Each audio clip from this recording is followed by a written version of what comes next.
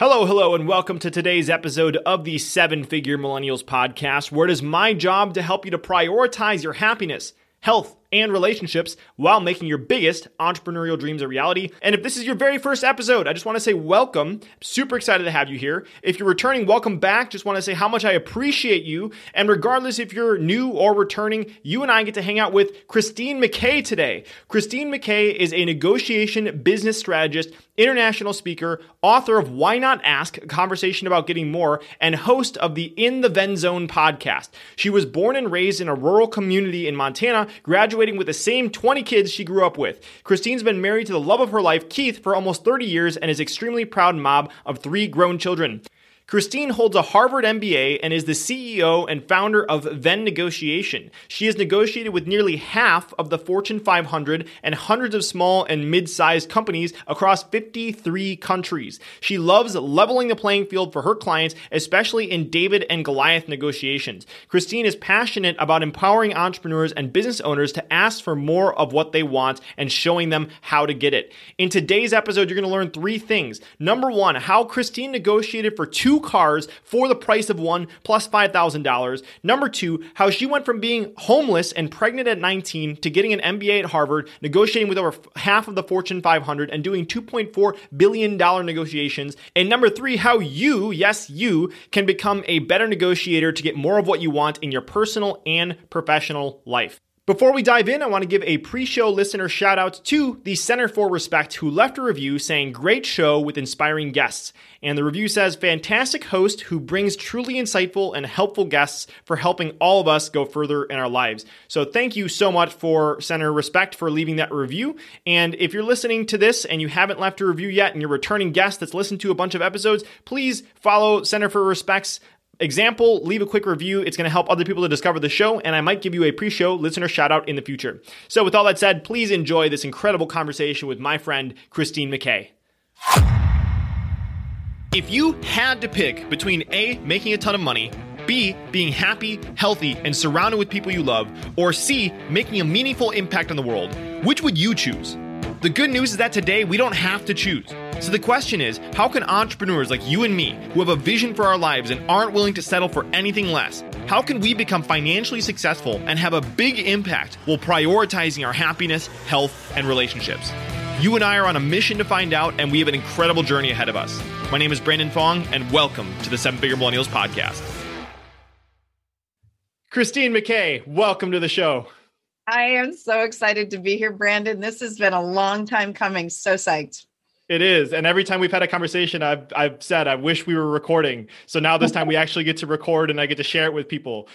So I wanted to start with a really fun spot, and my ego won't let me start with your origin story because you have such an incredible origin story. And so I promise we will go there, but I listened to a few of your other interviews and like, gosh, she tells that story everywhere else. So I want to start with a different story. Perfect. So I would love to start with the story of how you negotiated for 2 cars for the price of one plus $5,000. How the hell did you do that? Oh, I love that story. Yeah. So my husband and I are in a heated debate every time the subject comes up over who wrecked his car.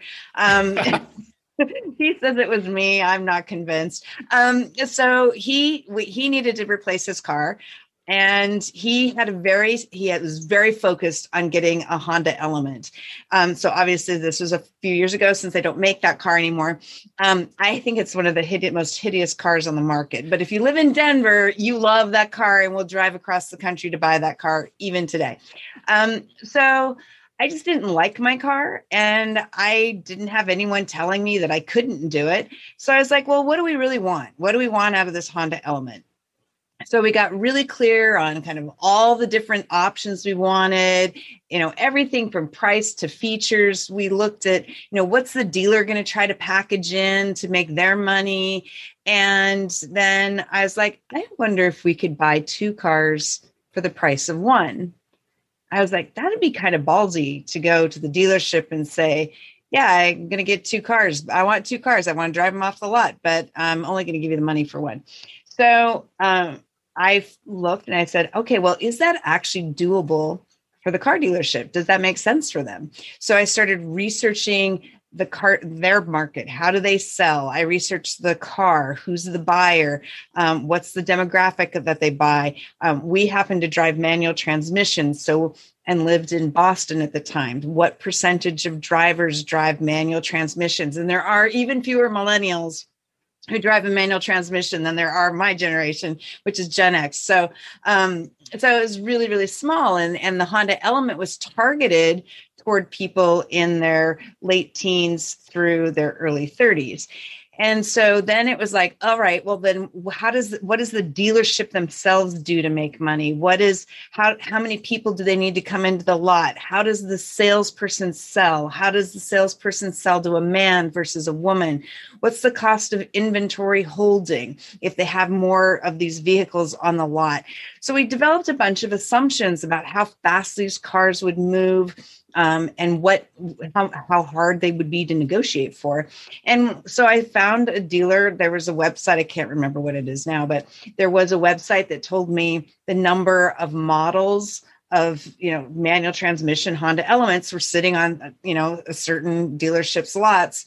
And so I found the dealer in our neighborhood, in our area, that had the largest number of Honda Elements with manual transmissions, because they were the ones that were most likely to be willing to make a deal. Now, you'll read a lot of books and a lot of things that say, never buy a car at the beginning of the month. And others, they'll say, never buy a car at the beginning of the year. Well, this was the second weekend of January. So it was both the beginning of the year and the beginning of the month, when theoretically there's less incentive for the dealer to actually make a deal, because they're pushing everything down and trying to get as much as they can up front, knowing that they have to deal toward the end of the month or the end of the quarter or the end of the year. So I also enlisted my husband. I said, we're going to role play. We're going to play into this, to be honest, this misogyny that goes along with buying a car. And I was like, I hated the car, to be honest. I was like, I don't care if I test drive it, anything, whatever. You test drive it, you have all the conversation with the salesperson, because once the price comes up in a conversation, the salesperson is no longer authorized to have that conversation. That has to go to a manager. And so the manager has that conversation. So I told my husband, I said, you built the relationship with the car salesperson, and I'm going to be completely outside of that. And so that's how it played out. I sat in the back of the car. We get into the dealership after test driving it. And you know me, you know me. And I mean, I'm sure you can imagine me reading Good Housekeeping or Red Book magazine, but I'm sitting there. And for those of you who can't see us and aren't watching this on a video, I have like really funky colored hair, and I look nothing like somebody who would typically be reading Good Housekeeping. But I'm reading it, and I'm just I'm not really, but I'm flipping through the pages, and the subject of price comes up. And my husband says, well, what are you willing to do for us? And so they did what they would always do. They quoted us the sticker price. And I shut the magazine, and I turned and faced the salesperson directly. And I said, I think you can do a lot better than that. And I said, we are willing to buy 2 cars tonight, these 2 models, and we will pay you for one of them. And, I said, and I know how this works. You have to take this to your manager. So go take this to your manager. And then the manager, you guys can go and have a cigarette, do whatever you're going to do, laugh at me, whatever, because I'm some crazy woman telling you I want to buy 2 cars for the price of brand new cars for the price of one. And then you come back to me, and then we'll talk, and I'll explain to you why I feel that this is a doable deal and actually in your best interest. And so the manager comes back. He's furious. He's kind of pretending to be very angry and very insulted. And so he just kind of goes off, and he's just like doing his thing. Well, the thing is that the percentage of, if you go to a dealer and you don't buy a car when you're on the lot the first time, your probability of buying a car from that dealer drops by something like 90%. It's astronomical. I'm sure some car dealer will put it in the note, put a comment somewhere to let us know what that exact number is, but it's really high. If you leave the lot, you won't buy there. And so the manager's mad, he's upset, all that. And I looked at my watch and I looked at my husband and I said, it's almost 7 and it's Friday night and it's date night and we have reservations. Let's go. And then I looked at the manager and I said, well, it's Friday night. I said, you must not work for this weekend because you're working Friday night. I said, what are you doing this weekend? He was totally taken aback. So completely interrupted his pattern, just total pattern interrupt. And he said, well, we were in Massachusetts. He's like, I'm really into dog sled racing and I have a race this weekend. And I said, oh my gosh, that's so cool because I'm from Montana where the Iditarod winner was from for 2 consecutive years. We had a standard poodle. It was in the news and in the press at the time that there was this controversy about standard poodles racing in the Iditarod because some had died. And so we started talking about that. So we totally changed the nature of the conversation and we brought it back to being human. And then I said, well, let's get back to this car. Is it okay with you if I share my rationale? Because I'm open to having a conversation about it, but I want you to understand why I think that this is actually a good deal for you. And you can tell me where I'm wrong. So I had built a little spreadsheet. I had my math. I knew my assumptions. I had the sources for my assumptions, all these different things. I love the fact that you were playing the house, like reading the magazine in the background. And you're just like, hold up, let me whip out this spreadsheet. They're like, what the fuck just happened? Exactly. And so he told me I was wrong on the inventory holding cost. So we adjusted the offer by $5,000 and we drove off the lot that night with 2 cars that we paid for. We bought one and paid $5,000 for the second one. Man. Wow. Okay. So if everybody's listening, they're like, okay, she's a ninja. I already know she's a ninja. So I want to, like I said, I promise I want to talk about your origin story, but there's a bunch that you just shared in here that I want to kind of unpack because I think it's super valuable. And you talked about lots of things that I think were really key components of the negotiation that people might not fully realize what was going on there. Mm-hmm. So you talked about in the very beginning about the amount of research that you had done ahead of time. And I know that a key component of your negotiation is understanding what the value is for their perspective. And so when it came to articulating what the value is for them in making this decision, can you maybe walk us through that specific part of the conversation about like what specifically, maybe their objections were and how you handled that and made it so that they actually saw that it was actually in their benefit to do this deal? Well, I think that, so from their perspective, their only real objection that they put forward was one that a lot of companies do, or a lot of people who perceive that they are in positions of power actually use. And that is, well, we just can't do that because my boss won't let me, the CEO won't let me, it's just not done in the market, and whatever the reason. And that was pretty much the approach that they were taking.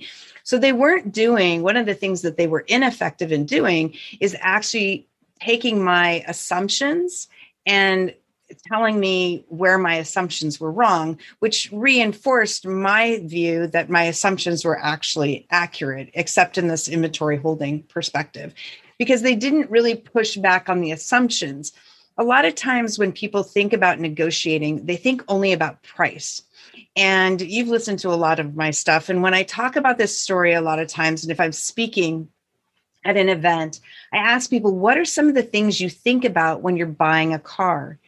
And people say, they mention price, reliability, color, features, benefits, insurance, warranty. But the one thing that nobody talks about yet in all my years of doing this and telling this story, nobody ever says that I want to drive it off the lot or I want to order it, because time matters. And time, in the case of a car dealer in this situation, they had new models on the lot. We were buying a model that was a year older. So they had new models on the lot. They had more models coming. So time was a huge driving factor of economic value.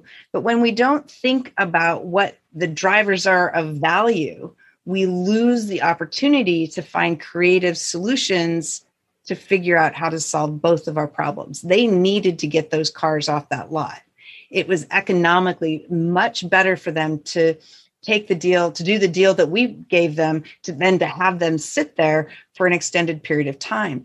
And I knew what percentage of the market was even in their target, which then I could narrow down given the geography that they were in and the region and the location. And, it's a car that, it's perfect for a 21-year-old because you can get drunk the first time, theoretically the first time, right? But you can get drunk the first time and throw up in the car and just hose the damn thing out because it's all waterproof inside. And it was built for camping and young people, and they had a dog version of it at one point. And so it wasn't geared toward families. But the dealer was located in a family heavy suburb. And so there weren't a lot of young people. It wasn't a college area. They weren't going to be, that population of driver wasn't really there. And so few millennials at the time, and even our age, were driving manual transmission. I now live in Los Angeles, and having a manual transmission is the best anti-theft device on the planet.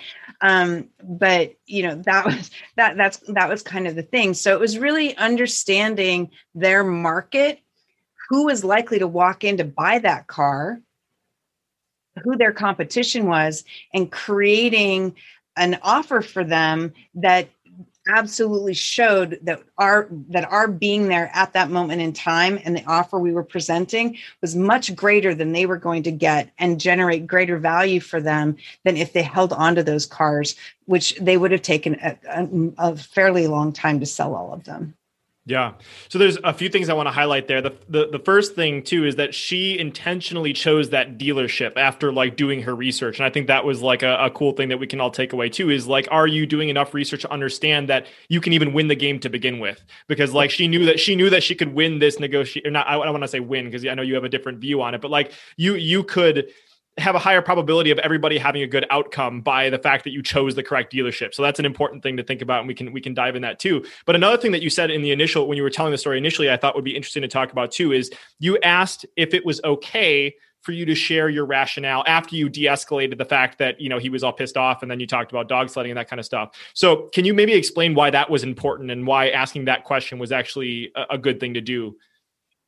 So one of the mistakes that I see people make in negotiation is that they think of it as a game, and it depends on who you ask. Who you ask depends on what game they'll tell you it is. Some people will tell you it's a game of chess, right? Very strategic. But some people will tell you it's a game of poker, and they'll hold their cards close to the vest. Really successful negotiators are very good at being transparent when it's necessary. And when you have somebody who's agitated or confused, then that transparency goes a long way to building goodwill, because negotiation is an accumulation of yeses.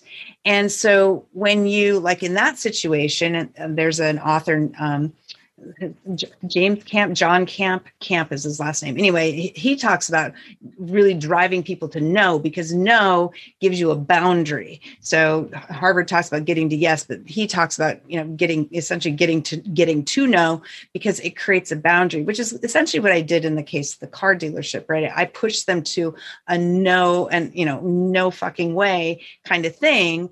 And then once you hit that point, now you got to rebuild, and you've got to figure out how to get the yeses. Asking permission to share your logic and your rationale is important, because, as our friend and, and mentor Blair Dunkley talks about, ask versus tell, right? People don't like being told things. It's like, I could have sat there and just said, well, my logic is this. This is your numbers. This is the value of this car. This is what the cost of this is. And I could have just said that to him, right? But I'd already pushed him to a no position. He was emotionally engaged, so I had to rebuild. So it was much more effective to ask permission to share, and usually, in my experience, when you ask permission to share information, it's very rare that somebody will say, no, I don't care about your information. That's very, very rare. It does happen. But in all my years of negotiating, that's incredibly rare. Yeah. And so I guess one thing I didn't realize in sharing the story, but now you shared that detail, it was very intentional when you put down the magazine and you said, this is what I want. We're going to get 2 cars for the price of 1. That was intentional to get the no almost immediately. It was like just being super blunt about it. And you knew that was what was going to happen.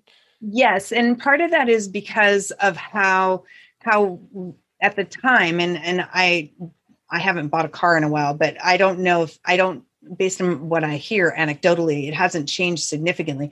How a car dealer sells to a woman is very different than how a man will typically walk away with a better price than a woman will. And women are not necessarily as comfortable pushing on that. So it was absolutely intentional. It was very much a strategy to push as hard as I could to know. Now, at the same time, I legitimately believed, based on my research and the math that I had done, that it was possible for the dealer to sell me 2 cars for the price of 1. I never would have asked that if I thought it was impossible for the dealer to do. And that's a big distinction, because there's a point of asking and pushing and you get a hard no, but it's based on real logic and facts and data and information, and versus pushing somebody to a hard no just to be a jackass, right? You can be a total jerk about it and say, and just, try to, kind of, I call them being champions, really kind of annihilate them as a counterpart and just, dominate them and prove that you're better than they are. And, there's a small percentage of negotiators who approach negotiation in that way, which is very ineffective. So if you have that research and you have that information behind you, the thing about data that's so valuable in negotiation is that it's hard to negotiate, or it's hard to argue against numbers if assumptions have already been agreed to, which is why I often say that price is an output of a negotiation, not an input to the negotiation. So if I think about the car example, right, I can say, what are all the assumptions that I think drive value for the dealer, right? Some of the things that drive value are, what products am I buying or services am I buying from the dealer that are aside from the car itself? Am I getting it detailed every month or every quarter? Am I doing a special warranty? Am I doing something with a paint job? And I mean, there's just all these other things that come into play that's how the part of how that contributes to how the dealer is making money. And so when you're thinking about all of the things that go into what makes the dealer or your other, whatever your counterpart is, how they're making money, and you talk about those assumptions that go into that, that's a lot easier conversation to have than me assigning value to something and saying, well, this is this, and that is what it is, right? Versus saying, well, I think this is a value. Is this a value? What about this is value? Or I believe this has value. Is there something about my observation that is inaccurate? Right. And then you open yourself up to be corrected. And then you appreciate the correction and you evaluate it.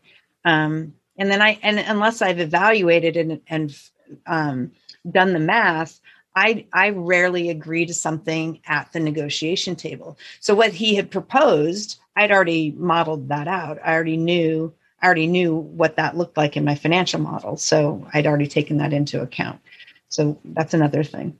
Yeah. So I hope that this kind of all makes sense here. But from what part of what you said reminded me of something I came across in my research. And you have this example of splitting an egg. So I was hoping maybe you could share what that has to do with this whole example that we're using, and also with assumptions, because I feel like uncovering and understanding the split the egg example has a lot to do with assumptions as well. So before people are like, what the hell is the split the egg question? Tell us what it means to split an egg.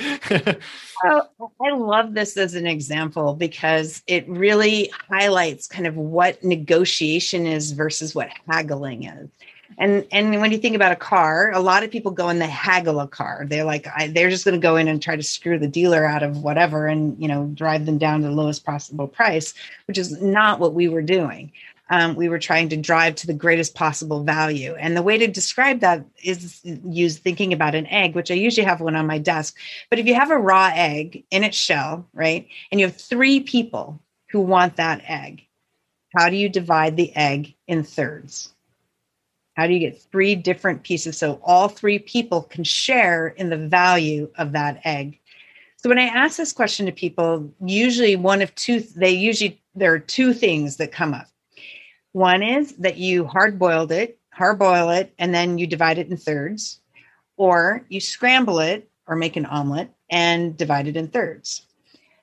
But really effective negotiation is, okay, what are the parts of the egg? Well, I have a shell, a yolk, and a white. And guess what? If I poke a hole in the bottom of the shell, I can take the yolk and the white out, and I can separate the yolk from the white. And I have 3 distinctive parts of an egg. I haven't taken one object and divided it in thirds. I've created 3 completely separate, distinct objects with arguably equal value, depending on who gets it. You can take the egg shell and you can create a piece of art out of it or use it for composting. You can use the egg yolk to glaze a pie or some baked good, and you can still make an omelet with your egg whites. And so, it's negotiation. Haggling is taking and dividing that product or that service and saying, I have 100% of something. And if you get something, that means I lose. If you win, I lose. Negotiation is a really effective negotiation is about saying, how do I take this thing that we're looking at and find other pieces that create more value so that we're actually partaking and participating in something bigger, something greater, something more. It's a difference between thinking about negotiation from a position of scarcity versus thinking about it from a position of abundance. And so that's the egg example is thinking about abundance. So just to tie this all together from what we've been talking about before is just think about the example that Christine shared about negotiating for the car, right? Let's relate that back to the egg example. She went and she did her research on this particular dealer. She knew that they had extra. She knew that they were in a particular area where they weren't likely to sell this kind of stuff. So that's the example of let's, instead of just looking at the car as the egg, let's look at the yolk, let's look at the shell, and let's look at the whites and understand what all the different variables are at play so that we can actually have a negotiation instead of trying to win it or lose it. So I absolutely love that. Is there anything else you wanted to add to that? No, that's good. Okay. Cool. Well, okay. So I know we skipped over in the beginning. So now people are probably thinking, okay, so we've talked about some incredible negotiation stuff. How the hell did she become this crazy negotiator? So I would love for you to tell the story about when you were 19 years old, what was going on in your life at that time and how that had to do with turning into the incredible negotiator that you are. Yeah. So 19 was a rough year. 19 to 22 were pretty rough years. So I found myself pregnant and not married at 19. I had I was living in a trailer park in Missoula, Montana, and I just lost my job. I got evicted. It was mid-January, and I started living out of the back of my car. I was homeless for a number of months. In my first 6 months of pregnancy, I lost 25 pounds. Because you couldn't get on welfare when you didn't have an address. And so my family was unable to provide assistance. So I was what we call the hidden homeless. So I tried to couch surf, and stay with friends when I could. I kind of squatted at somebody's house for a little while, but she was a heroin addict, so I couldn't handle being around her very long. And so then I met this guy who I thought was a nice guy. He needed to rescue somebody. I thought I needed to be rescued. So it was a marriage made in hell. And we got together, and I had my first daughter. And then I had 2 more kids by the age of 22. He did not believe that women should work, did not believe women should be educated. I looked, I'm showing my age, but I looked like June Cleaver. I had, was wearing dresses to clean the house. My kids were perfectly coiffed. Dinner was on the table at 5 p.m. every night. I talked to whom I was allowed to talk to. I did what I was told to do. And as you know me, Brendan, that is not who I am.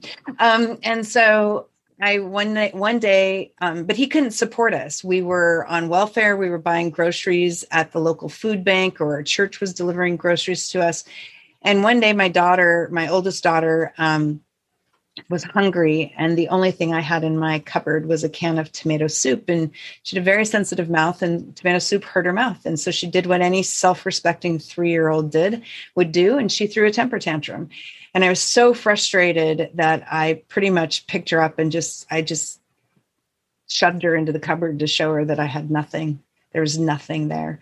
And I decided I was going to go to that was it. And I decided I was going to go to community college. I paid a price for that. And one of my girlfriends, when I called her to tell her that he wouldn't let me go, she's like, well, how important is it? And I said, what do you mean? And she said, well, will he kill you if you go anyway? And I said, no. And it was a legitimate question for her to ask because she's in a very abusive relationship. And I said, no, I don't think he will. And she goes, well, then how important is it? So I went to community college. I got a 4.0. I was only allowed to study from 3 a.m. to 6 a.m. I got a full scholarship to Rensselaer Polytechnic Institute. And a couple of weeks before classes started, it was about an hour and a half away from where we lived. A couple of weeks before classes started, I went to campus, and I was like, RPI had been listed in the top 25 schools that year. And I was like, this is going to be easier on my own with my kids than it is with him. And I went to the school and I said, I need to get out of this situation. Can you help me find housing? They helped me find housing. And 2 weeks later, my kids and I moved, and I became the first woman to graduate both as a full-time student and a single mom from Rensselaer. And that started me on this amazing trajectory of I graduated. I actually met somebody who I fell in love with. We celebrate our 28th anniversary this year. He's amazing. Congrats. Thank you. And I found my way into international mergers and acquisitions, working for what's now Verizon. I started out working in Southeast Asia. I worked in Eastern and Western Europe, negotiating with ministers of finance and ministers of telecommunication, because the euro didn't exist then. And governments were selling their state-owned assets in Europe in order to buy into the common currency. And I was part of the team negotiating to buy some of those assets. And then I worked my way to Harvard University, where I earned my MBA. Very long way from living in the back of my car and having 3 kids shopping at the food bank. And then I just kept going, and I love negotiation. And I've negotiated with almost half the Fortune 500, 67 of the Fortune 100 across 53 countries. But I really like working with smaller businesses. Smaller and mid-sized companies are where my heart is at. I get frustrated seeing how big entities get to take advantage of smaller organizations. And I really love helping them level the playing field, helping to make sure that they are positioning themselves in a way that's effective, that is in a way that drives profitability and helps them be sustainable for a long period of time. Thank you so much. It's such a beautiful story. So thank you so much for sharing. And there are a few things I want to zoom in on that I'm just really curious about, because another thing that I came across in my research was that, correct me if I'm wrong, but you were voted most likely to succeed in your high school. Was that accurate? Okay. So if you're voted most likely to succeed in high school, then at 19 you're forced into this like really compliant relationship. It just that those two things don't really seem like they fit together for me. So like what do you think was going through your mind, or like what caused that to go from you're going to crush it, you're going to succeed, and then you're 19 and you're just doing what your ex-husband told you to do? Well, so first of all, you have to understand that I graduated with the same 20 kids that I started kindergarten with.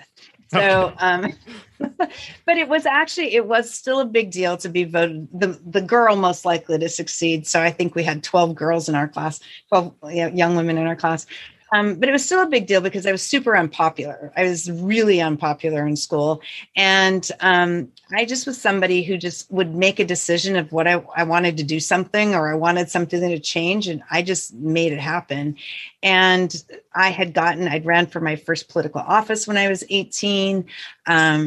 I was a beauty queen in high school. I was an international exchange student.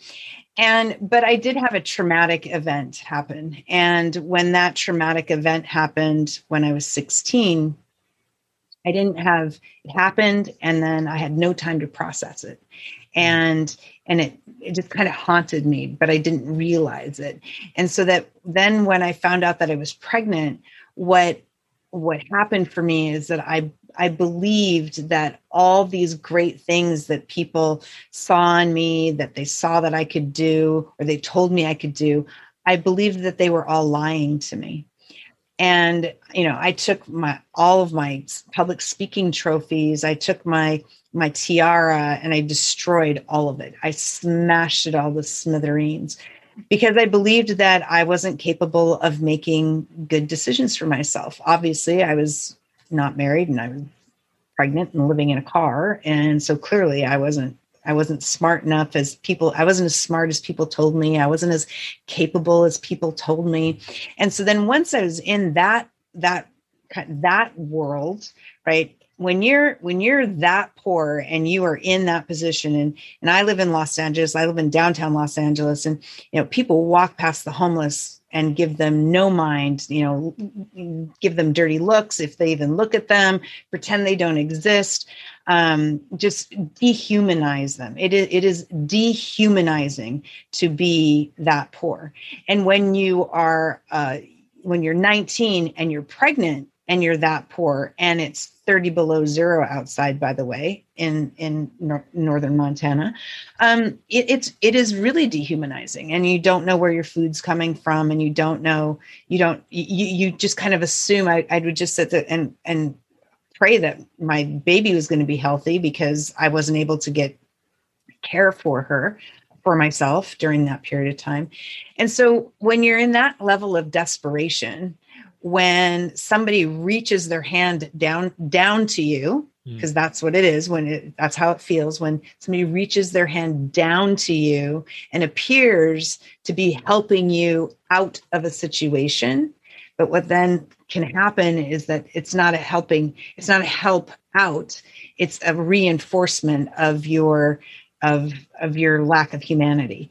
And it's really easy to get trapped with somebody who sees you as less than, and because you believe you are less than, and then that just gets reinforced and perpetuated until you find some way of finding your strength. And so I felt that I was less than, and I found somebody who reinforced that. And I believed him for a long time. We were married for 7 years. And so I believed that for a long time. And, it was my friend asking me if my husband was going to kill me that kind of shook me. And it kind of goes again. I talk about Blair a lot because Blair Dunkley a lot, because a lot of the things that he talks about has been throughout my life. And he talks about safety versus comfort. And she was the first person who actually challenged me to say, are you really unsafe? Because she was really unsafe. So she had a different metric. She had a different perspective. So when she put that lens in front of me to say, are you just really uncomfortable? Or are you really in danger? Are you really in physical danger? Well, no. Well, if you're not really in physical danger, then what the fuck are you going to go do about it? Yeah. Right. And so, yeah. And I owe her my life. That's incredible. And just to close some loops, for those that are listening, if you haven't listened to the episode with Blair, it should be live by this time, but you can kind of hear some of the stuff that Christine's talking about and hear about Blair's mind models, because like Christine said, his stuff is incredible. One thing that I did want to zoom in on there, and thank you so much for sharing these details, is so powerful, and just seeing all the things that you've overcome is just absolutely mind-blowing. You shared at 16 you had a traumatic event. Obviously, you don't have to share the traumatic event with everyone, but what I've found, at least in examining my life, is that I look at the most negative things that have happened to me, and the positive is actually very closely related if you look at that event and look at how you reacted to that event and what the potential reverse was. So I could be completely off base here, but do you view that this sort of experience, whether it was you were in 16 or this 19-year-old being pregnant, do you view that had to do a lot with the way that you started to explore negotiation, which is like your superpower? So I think one of the things that I love about me as a negotiator, because I have this experience, this traumatic experience, plus I have, been homeless, but I've also been in some of the biggest boardrooms in the world. And my largest transaction was $2.4 billion. And so, I have and I've worked in sales, I've worked in procurement, and I've worked in mergers and acquisitions. So that's unusual. Usually somebody picks something. So I have this really awesome breadth of experience, and I can relate to people on. It's one of the things I love is just I can meet people where they're at in so many ways, and I love that. I love that about me. I care so much about humanity. Humanity is the thing that gives me hope. So a lot of people sit and say, and certainly people at my age, I always hate saying that, but my age and older, they're like, humanity sucks, blah, blah, blah, blah, blah. And I mean, I have absolute hope because of humanity. And I apply that to negotiation because negotiation is a hopeful act. We negotiate because we believe that our lives and our situations will be better as a result of either being in business or doing something together or separating, because that's still a negotiation, and dissolving a relationship still is a relationship, because once you've been in a relationship, you will always be influenced and informed by that relationship.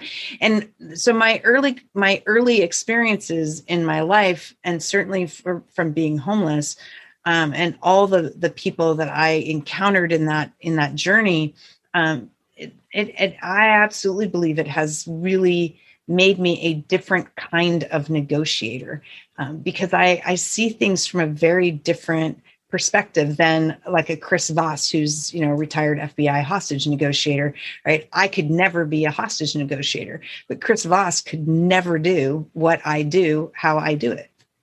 He couldn't do it. So I love that about my experience and my background.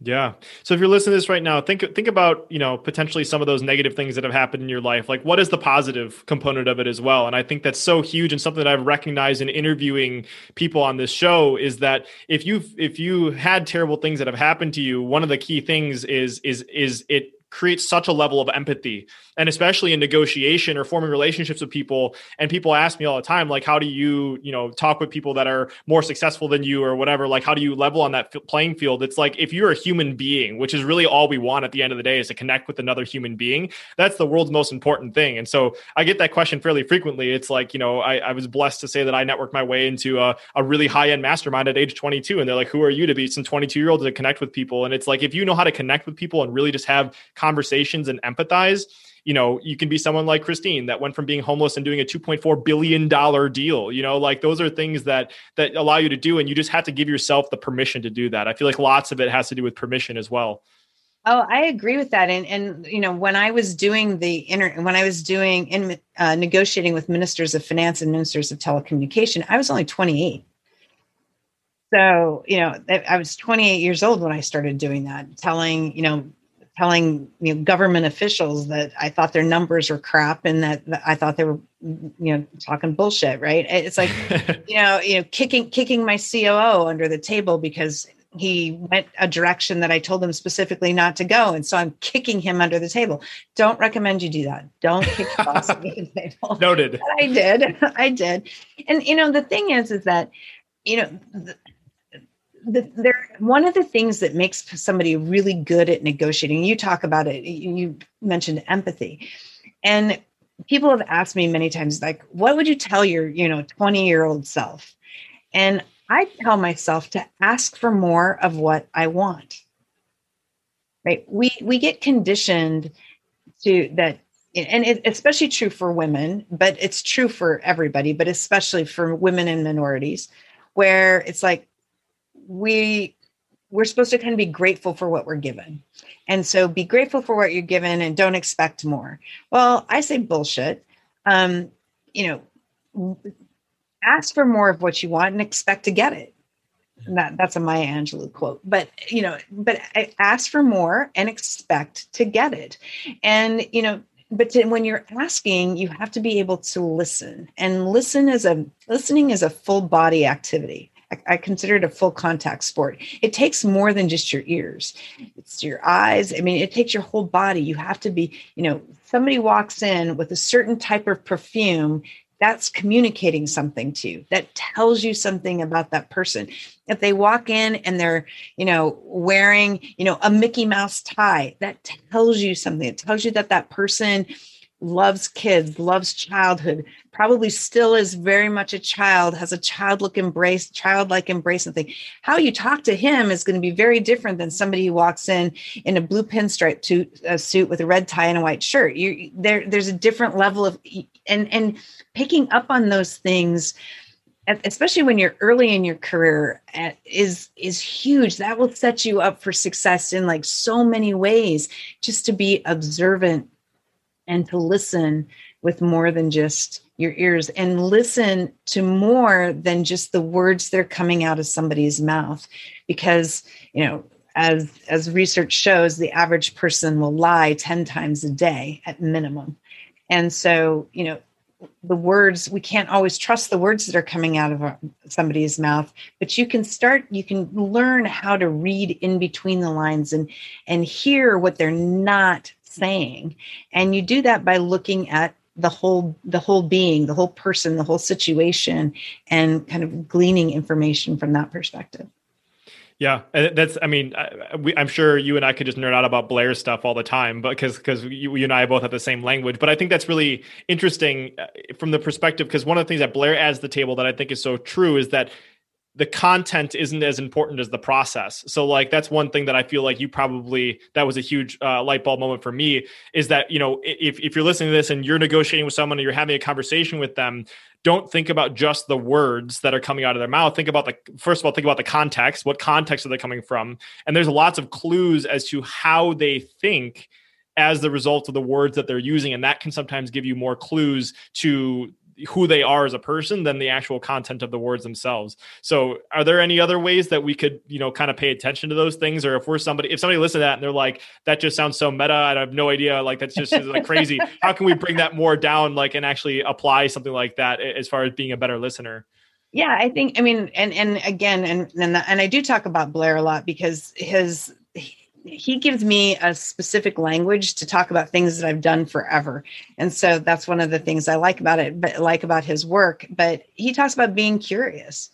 And that's actually really something that a lot of people find very difficult to do today. We've gotten so, into ourselves, into our phones, into our computers, into whatever, that we forget to be curious about the people around us.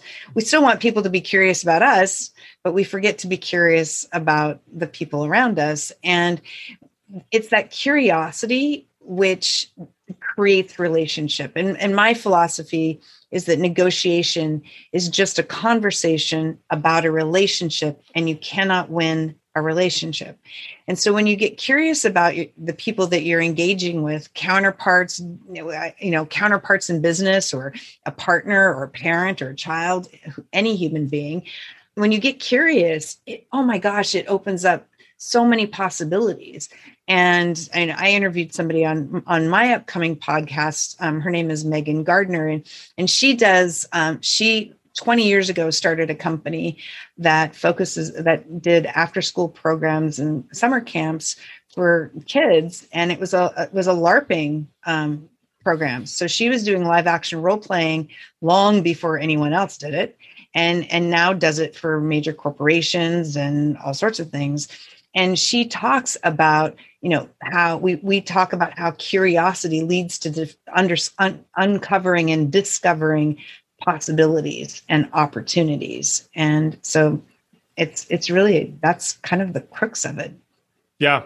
And I last time we talked, you mentioned LARPing before, and I went down a YouTube rabbit hole, which is really interesting. If you want to learn some interesting stuff, go type in LARP, LARP in YouTube, and just, it's crazy how many worlds exist outside of like my realm of possibility. And it's just like, LARPing, live action role playing is a whole new world. And so if you want to be exposed to like a new way of thinking and just see some stuff, just some interesting thing for you to do today. Yeah. I mean, it is. I mean, Megan and I talked about how LARPing and video games are a negotiation. We bring that back to negotiation, which is kind of an interesting, it was a fascinating conversation. I was just re-listening to it. It's a really interesting conversation. Yeah. So one thing that I think I want to make sure I don't skip over in this conversation, I think this is something that unique that you bring to the negotiation conversation, is typically when it comes to negotiation, and I've read a whole bunch of books on it,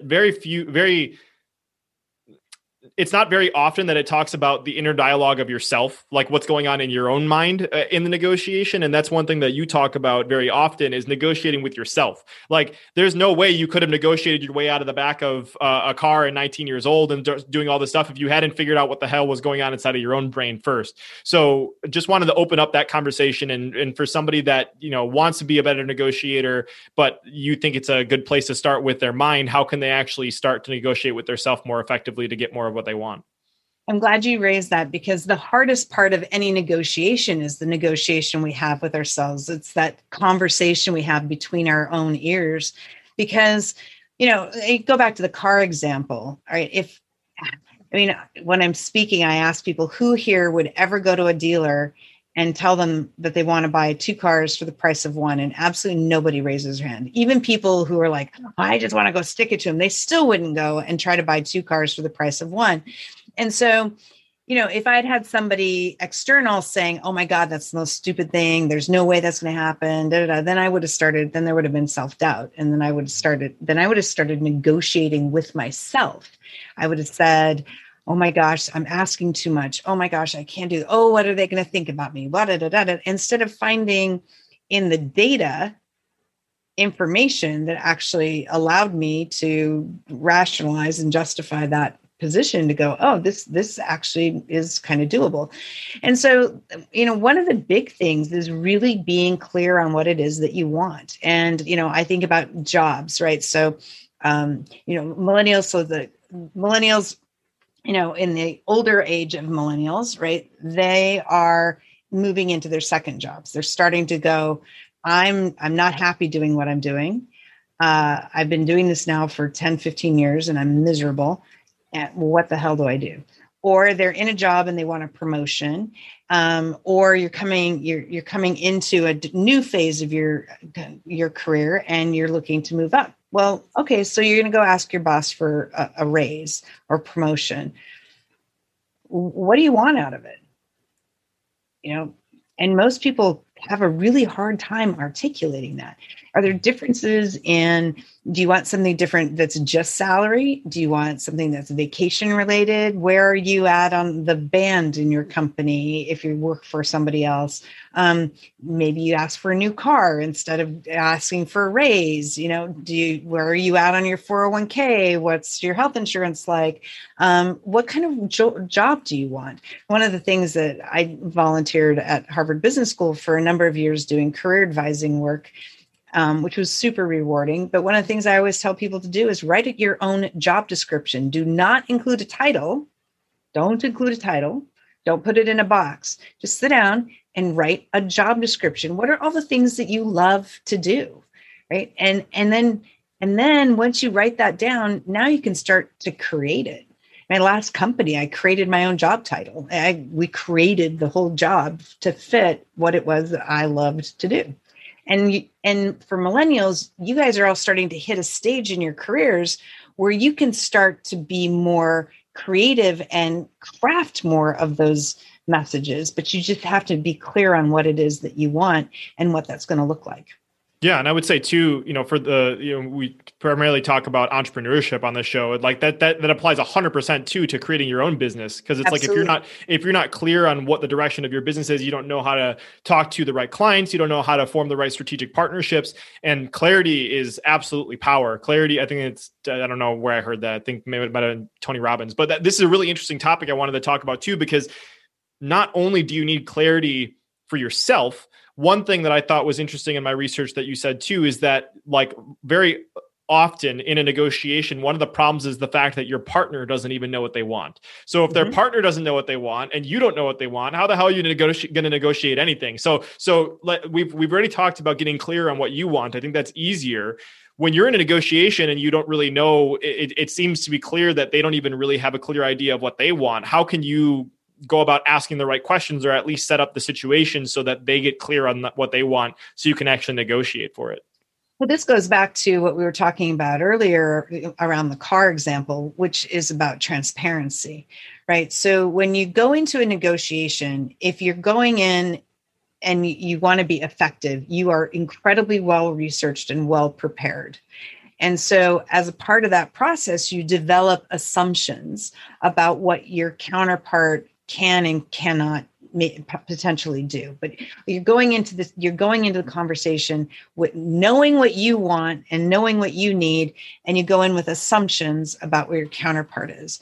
And one of the big mistakes that people make when they're negotiating is that they think when they're at the negotiation table, the only one that matters is them. Mm-hmm. But when you're at the negotiation table, you don't matter at all. Your counterpart matters. Because you should have these assumptions about your counterpart, and your time at the negotiation table is about testing those assumptions and refining them, figuring out where you were accurate, where you were inaccurate, and looking for opportunities to make adjustments.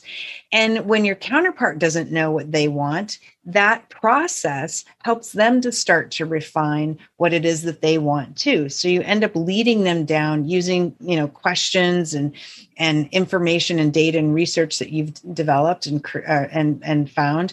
You use that information to kind of lead them down a path to help them into discovering what it is that they want.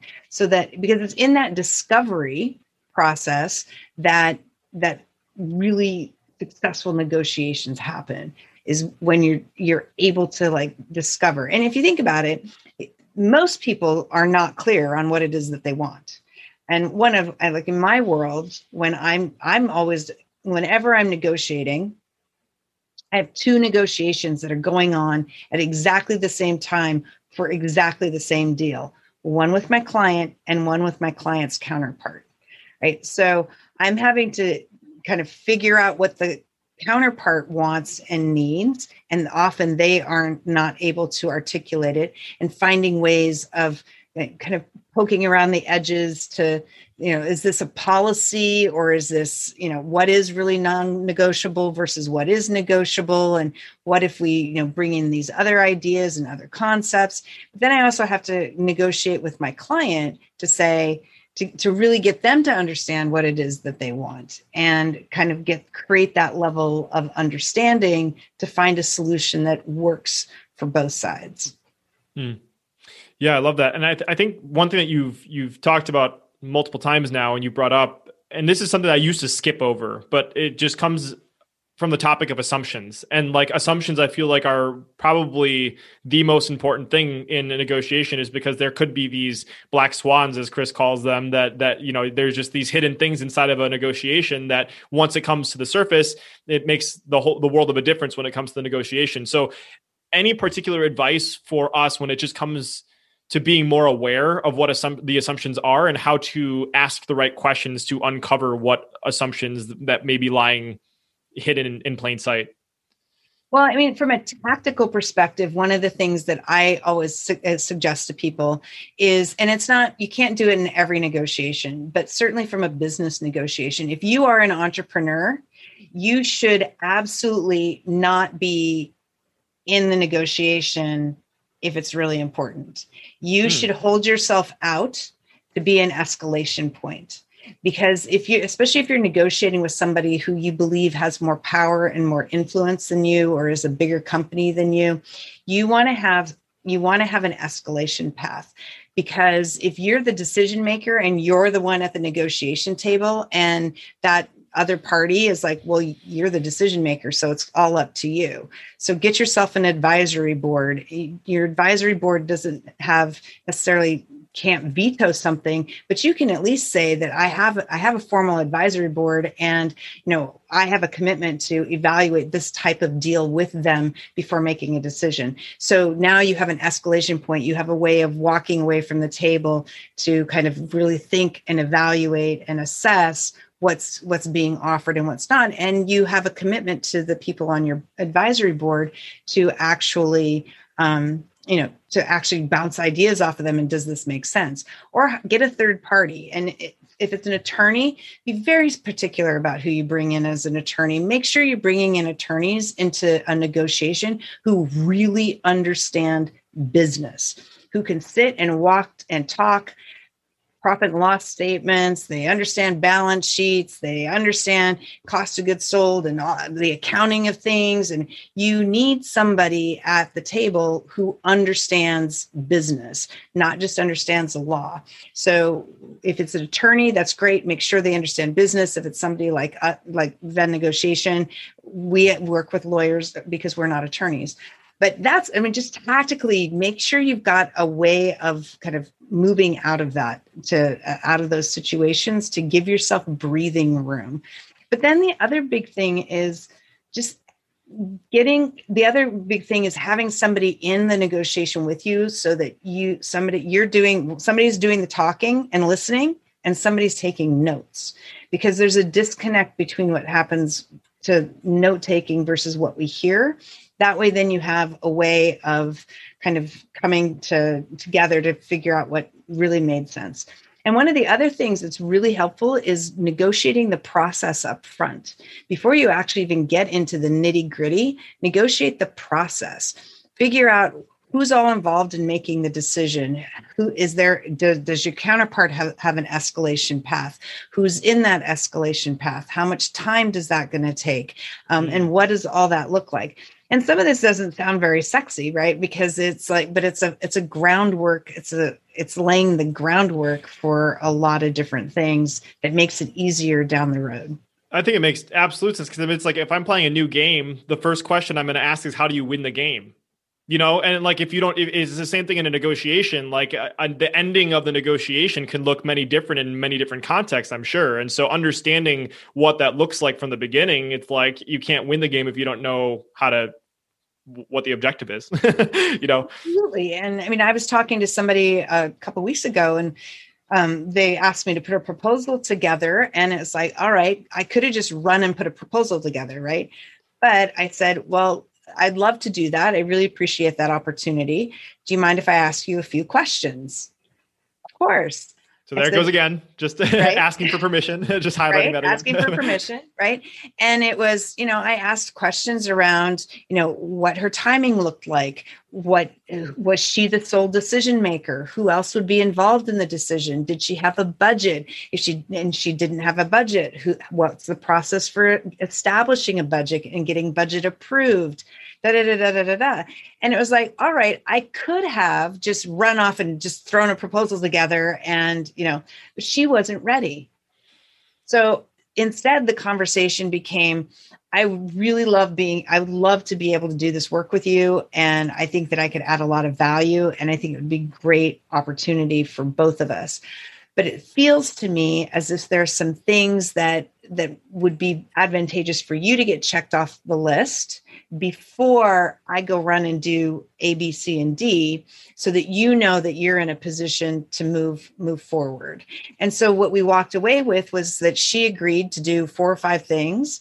And then she'll come back to me. I'll check in with her. And when she's got those 4 or 5 things done, then we can talk about whether or not, because she'll be in a different position. But just because somebody says I'm ready to do something doesn't mean actually they are. And that's part of why asking questions about process and escalation paths and, signing authorities or spending authorities and all that kind of stuff matters, because those actually help inform your position, your assumptions about your counterpart and what they can and cannot do. Yeah.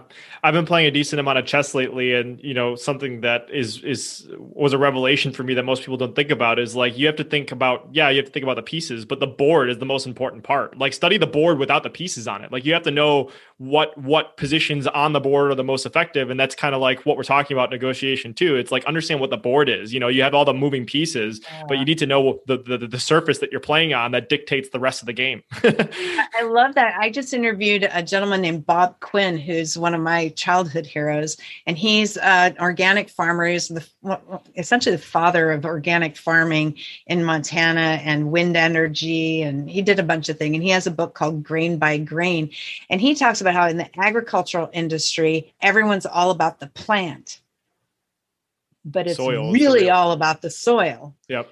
It's all about the soil. And so it's the same thing. It's not about the chess pieces. It's about the board.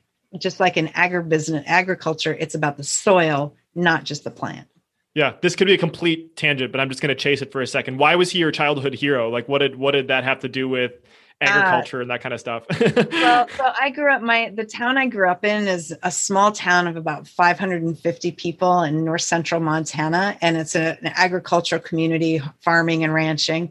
And he was really the first person in my hometown who I considered to be a real businessman. And he has his PhD from UC Davis in biochemistry or I think biochemistry.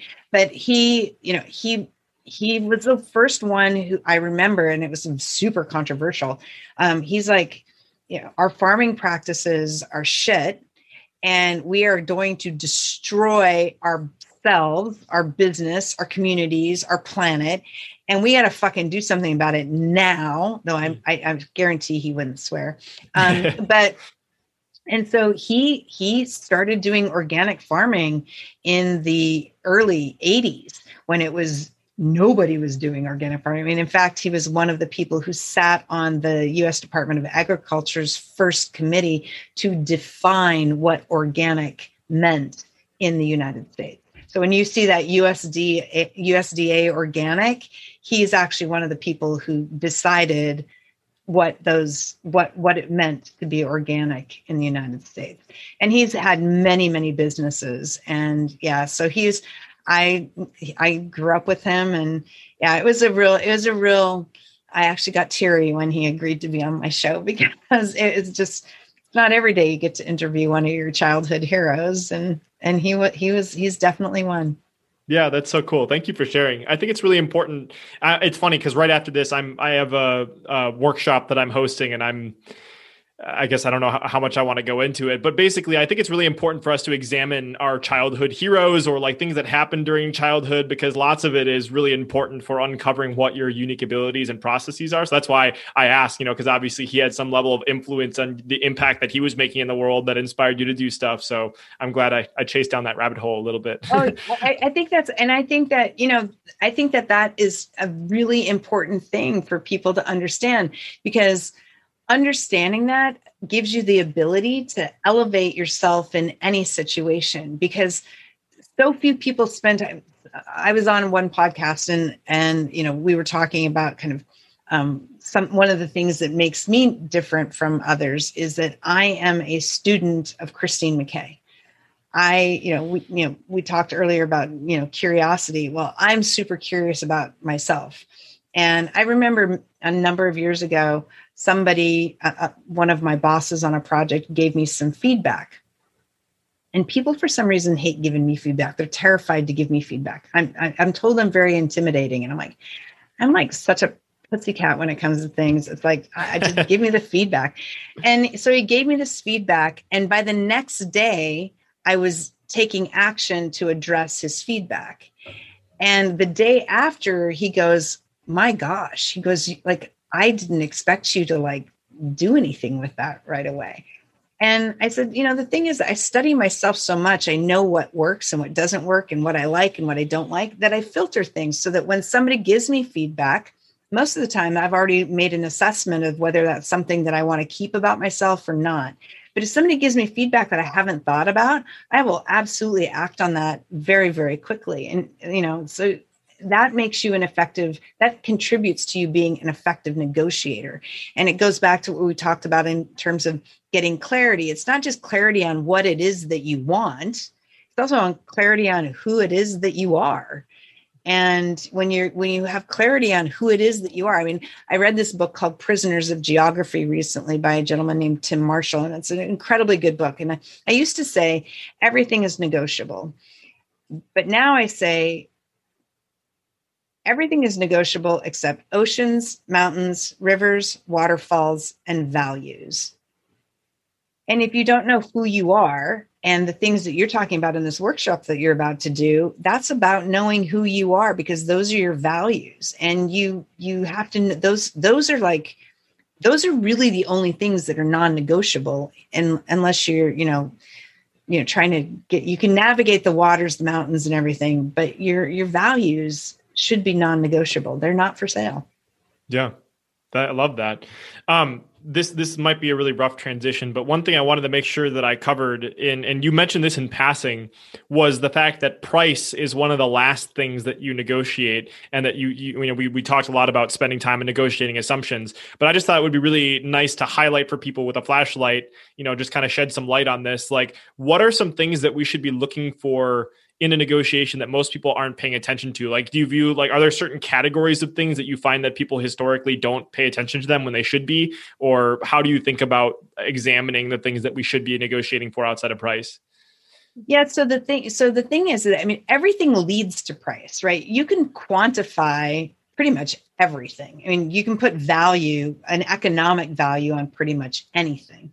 So in a lot of my clients, especially when they're negotiating with larger organizations, those larger organizations have very complex contracts with very complex terms and language in them. And a lot of that, and so a lot of, my clients will initially just hand something off to an attorney and just say, go negotiate it.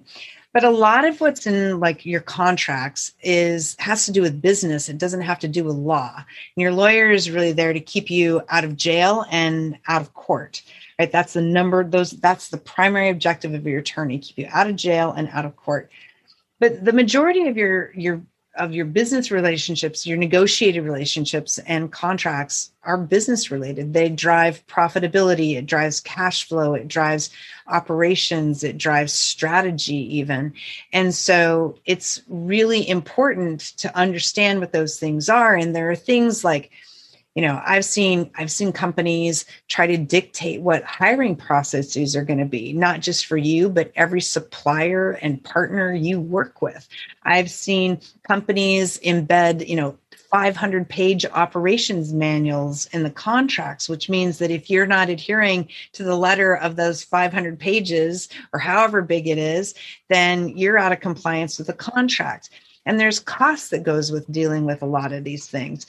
And, if you have a product, it's like, who owns returns? What happens if stuff's damaged en route? Who pays freight? Who does, what's your delivery times? If things if it's software and things break, what does that look like? Do you get remedies? Do you not get remedies?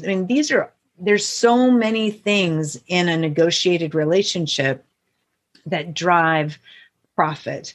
And that's the thing that I'm a huge, especially for small businesses, sometimes small businesses tend to get so focused on revenue that they forget to make a profit. And these bigger companies are, they will impact your profit, not just because they want deep discounts, but they're also super expensive to service. And so are you prepared for them? Yeah. I could be getting this wrong, but Patty Lawrence, did she refer you to TFO or did you refer her to TFO? No, Patty. Okay. Patty. So I had Patty on the show, and that's another thing that I wanted to make sure I brought to the Seven Figure Millennials audience is the fact that the first person that brought this to my attention was Jay Abraham in the book, Getting Everything You Can Out of All You've Got. But so many people think that the main way to grow a business is through increasing revenue, increasing profits. But there are plenty of ways that you can grow a business that have nothing to do with, more sales or marketing and that kind of stuff. And so I feel like that's part of the reason why I wanted to ask this question, is because in a negotiation, again, similar to most of us thinking that we need to just add more sales, there are ways that you can grow or leverage different negotiating variables if you understand how they play into the growth of a business. So would recommend for people to read, at least that's my number one resource on this topic, is Getting Everything You Can out of All You've Got, long title, by Jay Abraham. But just to see some of the other ways that you can grow a business without just adding more sales all the time. Well, and I'm going to say, Brandon, one of the things that I really appreciate about you and to the listeners, and one of the things that I think makes you stand apart is that you are really well read, and you're just a sponge when it comes to learning, and it matters, and it matters in how you build relationships. It matters in your negotiations. It matters overall in your business success, because being able to get inputs from lots of different sources to figure out what's going to work for you is hugely important. And certainly from a negotiation perspective, I'm usually in 2 to 3 negotiation classes at a time, all the time. I'm constantly reading and learning and studying and seeing how other people teach it and talk about it, and continuing to refine kind of my message and my approach. But I also read lots of other things. I mean, I can sit and relate history to the work that I do, and geopolitics, and, nonfiction and classics. And I mean, because I'm constantly reading, because you never know how you make a connection between something. You never know if that is the connection that's going to resonate with somebody else. And, when you're negotiating or podcasting or selling, it's really about that relationship and figuring out what's that story. Like the Iditarod. I mean, who the hell would have thought that standing in a car dealership in Massachusetts that I'd be talking about a Montana Iditarod winner? I mean, who thought I'd even be talking about the Iditarod? I certainly didn't, but it did. And so having lots of knowledge from different places that you can piece together is actually really valuable. Yeah. Well, thank you so much for the kind words. I really appreciate that. And I think that might be, part of the reason why we get along so well. Is I took this note from one of the first calls we had. I don't know if you articulated it this way or if this was my version of articulating it, but like we were talking about the concept of unique ability, or, your superpower or your God-given gifts, however you want to articulate it. But I wrote down your unique ability is identifying interconnectivity amongst numerous variables and connecting disparate ideas. And so I don't know if that's the way you articulate it or if that's just the way I wrote it down, but I think that that's something that I do very much as well. Is like I have the core things that I focus on, but I study so many different things, and I'm just naturally curious about how it connects back to my things. And for you, it's negotiation, but it's just a fun way of viewing life, at least from my perspective. Well, and I want to make sure that because there are obviously a lot of people who are like, I ain't going to read that much. That's just not who they are and what they do. But if you walk through life and you're intentional about the experiencing the things that you are in experiencing life as you are in it, and you observe how you are experiencing life and doing that, then that's where you find the points of commonality with others. And that's where you find the stories, because storytelling is a huge part of effective negotiation. And that's not really something we've talked about, but being able to use a story to create common ground, using a story to make a connection that seems like out of the left field. That's how you bring people and ideas together. And that's how that's like the ultimate of humanity is, our ability to tell the stories of our life. And no matter what story or what experience you have, my experience, even if we experience the exact same thing at the exact same moment, my relationship with that experience is going to be different than yours. So giving each other the opportunity to share what those experiences are and how they felt, what they mean to us, that becomes part of how you discover opportunities in your negotiation, whether it's with a partner or parent or in business. Yeah. And not to say that this is, I I would highly encourage anybody listening to see what you can learn from your just day-to-day environment. Like my wife will tell you, like I'm always taking pictures of random shit and I'm like, that was really interesting. Like I'm going to find out a way to use that if I saw like a billboard or something, or like, just a conversations with people. Like for me, Jules calls it gold harvesting. Jules Duncan, if you're listening to this, you haven't listened to episode 3, listen to the episode with Jules, close dear friend of both Christine and myself. But I think it's so true that in life, if you can just learn how to learn from everything, it's just something that's going to really take you so far, because it's just going to give you ammo and view things. And I think that that's actually naturally what leads into your ability in a negotiation. Is like, you probably just do this naturally in your life. You're analyzing stuff and seeing the weird connectiveness between things, but you're actually practicing negotiating by doing that. Is that kind of how you view it as well?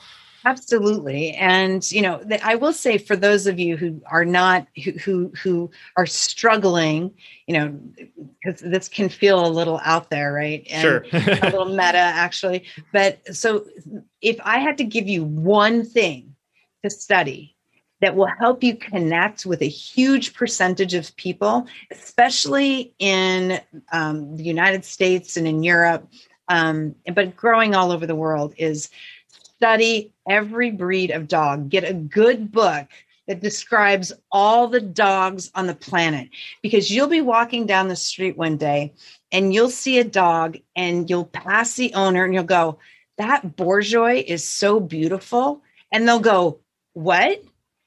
And and they'll just be and guess what? Now you get to start a dialogue. It's just that you just don't get to see them very often. They're unique. They like one person. They have these characteristics, and nobody loves to. I mean, because I avoid talking about children, because there's all sorts of emotion that goes with some people who can't have them or haven't had them or whatever. But dogs, everybody loves to talk about dogs.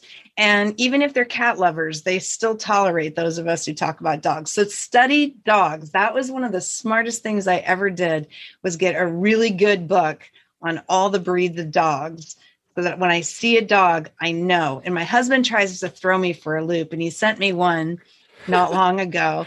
And I just saw the picture. And I was like, it's a giant Commodore. What are you talking about? And, and it's like, but it's huge. I'm telling you, if there's only one thing, if you said to me, Christine, I only have time for one thing, what do I learn that's going to help me be a better negotiator? Study dogs, because dogs will help you build relationships. That I'm so glad we talked about that. That's hilarious. Is there a particular book that you would? I've already Amazoned it. There's a book called Every Dog, a book of over 450 breeds, the complete dog breed book, new edition, encyclopedia of dog breeds. Is there a particular one that you've read that I don't remember I remember the cover. I don't remember, but now I'm gonna go buy the 400 one, because I'm sure that there weren't 400 in the ones that I studied a number of years ago. But okay. it just goes so far, and when you see them, you will. It's every dog owner will light up, and now it's like I'll figure out the breeds. I'm like, oh, is that a Pompillon mix, or and it's like, oh my God, how did you know? It's like, that is so here's stinking brilliant. That is so brilliant. I love that so much. I'm absolutely going to order a dog breed book, because you're right. it removes so many barriers that people have. I'm sure you could probably have like some stone-faced, really chest puffed out kind of guy, and then you talk about his dog and he's like, oh my God, let's talk about my dog. and they often have little ones. It's like, these big guys here in Los Angeles walking with these little teacup poodles and whatnot. And it's like, and it's great. There's actually an article about big men and their little dogs that they did in the LA Times a while ago. And it was hilarious. But no, I'm telling you, like, if there's only one thing that I can tell you to study to help you build relationships more effectively, it's the dogs. Okay, I'm going to take you up on that. I will purchase this immediately after this conversation. Yeah, and then tell me the first time you see a dog and you say something to the owner and ask the question, is that a such and such? And they go, oh my God. And yes, they will be really happy. That's so funny. It reminds me growing up, and this is like, I feel like I'm the youngest of the millennials. So like, I feel like I'm we're us as a millennial generation are one of the last few people that experience this. But I used to play the CD-ROM game of 101 Dalmatians, and there was like a game that you got to play where you would match the dog to the owner as kind of like a thing, and that just kind of reminds me of like studying dog breeds. I don't know. Maybe somebody listening can relate in playing a CD-ROM game when you were growing up, because those were fun. Awesome. I love that. I love that. Yeah. Well, Christina, I want to be respectful of your time. There's so much more we could dive into. So maybe we'll have to do a repeat on some other stuff or dive into some more things. But just a few last questions. I've started asking this, so I don't know if I'm going to keep asking it, but be curious to just kind of ask you. Part of Seven Figure Millennials is all about inspiring millennial entrepreneurs to prioritize their happiness, health, and relationships. And I think one of the most important things when it comes to designing a life that really makes you happy, it kind of goes back to our conversation, is having clarity on what, this life looks like from you. And maybe you have a 7-figure business, maybe you don't. It's not relevant at all, but like you need to understand what that looks like. So for you, what is happiness? For me, it's like being in nature, being with my daughters and my husband and my dog. And it's also giving back to people. I volunteer. I sit on 2 boards, 2 nonprofit boards, and I have a vision for building schools for indigenous populations in Central America. And I love to give back. And I love working with people early in their career and helping them figure out what it is that they want to be doing and how to help them get to those points. So for me, it's really about giving back and experiencing. Money is not a motivator for me at all. And so, but I do like things kind of simple. I like the simple. I still, even though I live in downtown Los Angeles, I'm still a country girl at heart. And you can take the girl out of the country, but you can't take country out of the girl. Yeah.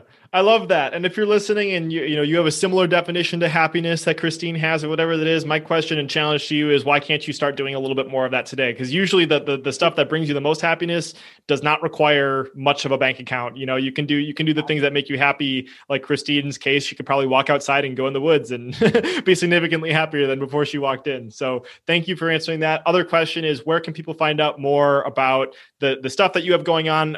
We can time this so that this is released when your podcast is for sure out. But so tell us about the podcast, tell us about your upcoming books that I know you have and all that other good stuff. Yes. So we'll be dropping the podcast in a couple weeks.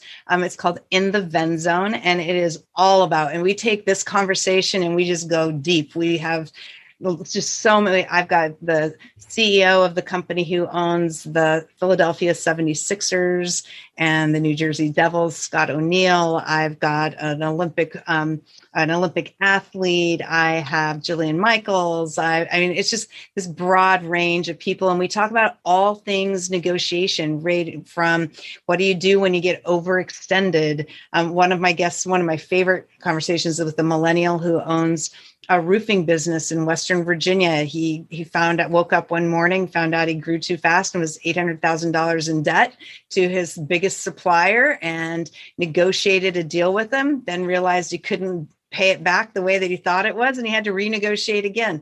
So is that Mark by chance? Yes.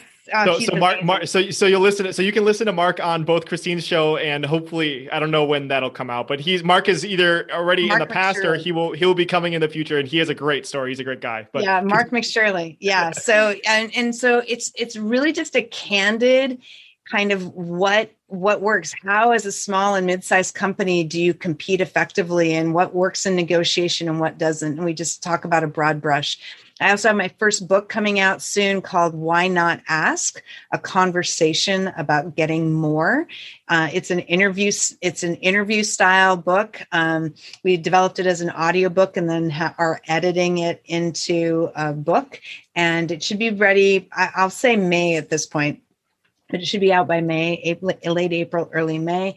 And then we have programs that we're launching, Ven Masters, which is essentially Toastmasters for negotiation. So it is an experiential-based learning program so that people can practice negotiation. We talk about some of the theory and the tools and kind of tricks that people use. I hate using the term tricks, but we talk about some of the things that people do, some of the behaviors that you see in negotiation, but then you get to practice and try on different things and stuff. And so the best way to find me is you can go to our website at vennegotiation.com, which does look a little weird because there are 3 N's in the middle of it, but vennegotiation.com. And you can find me on LinkedIn or you can check us out on Instagram.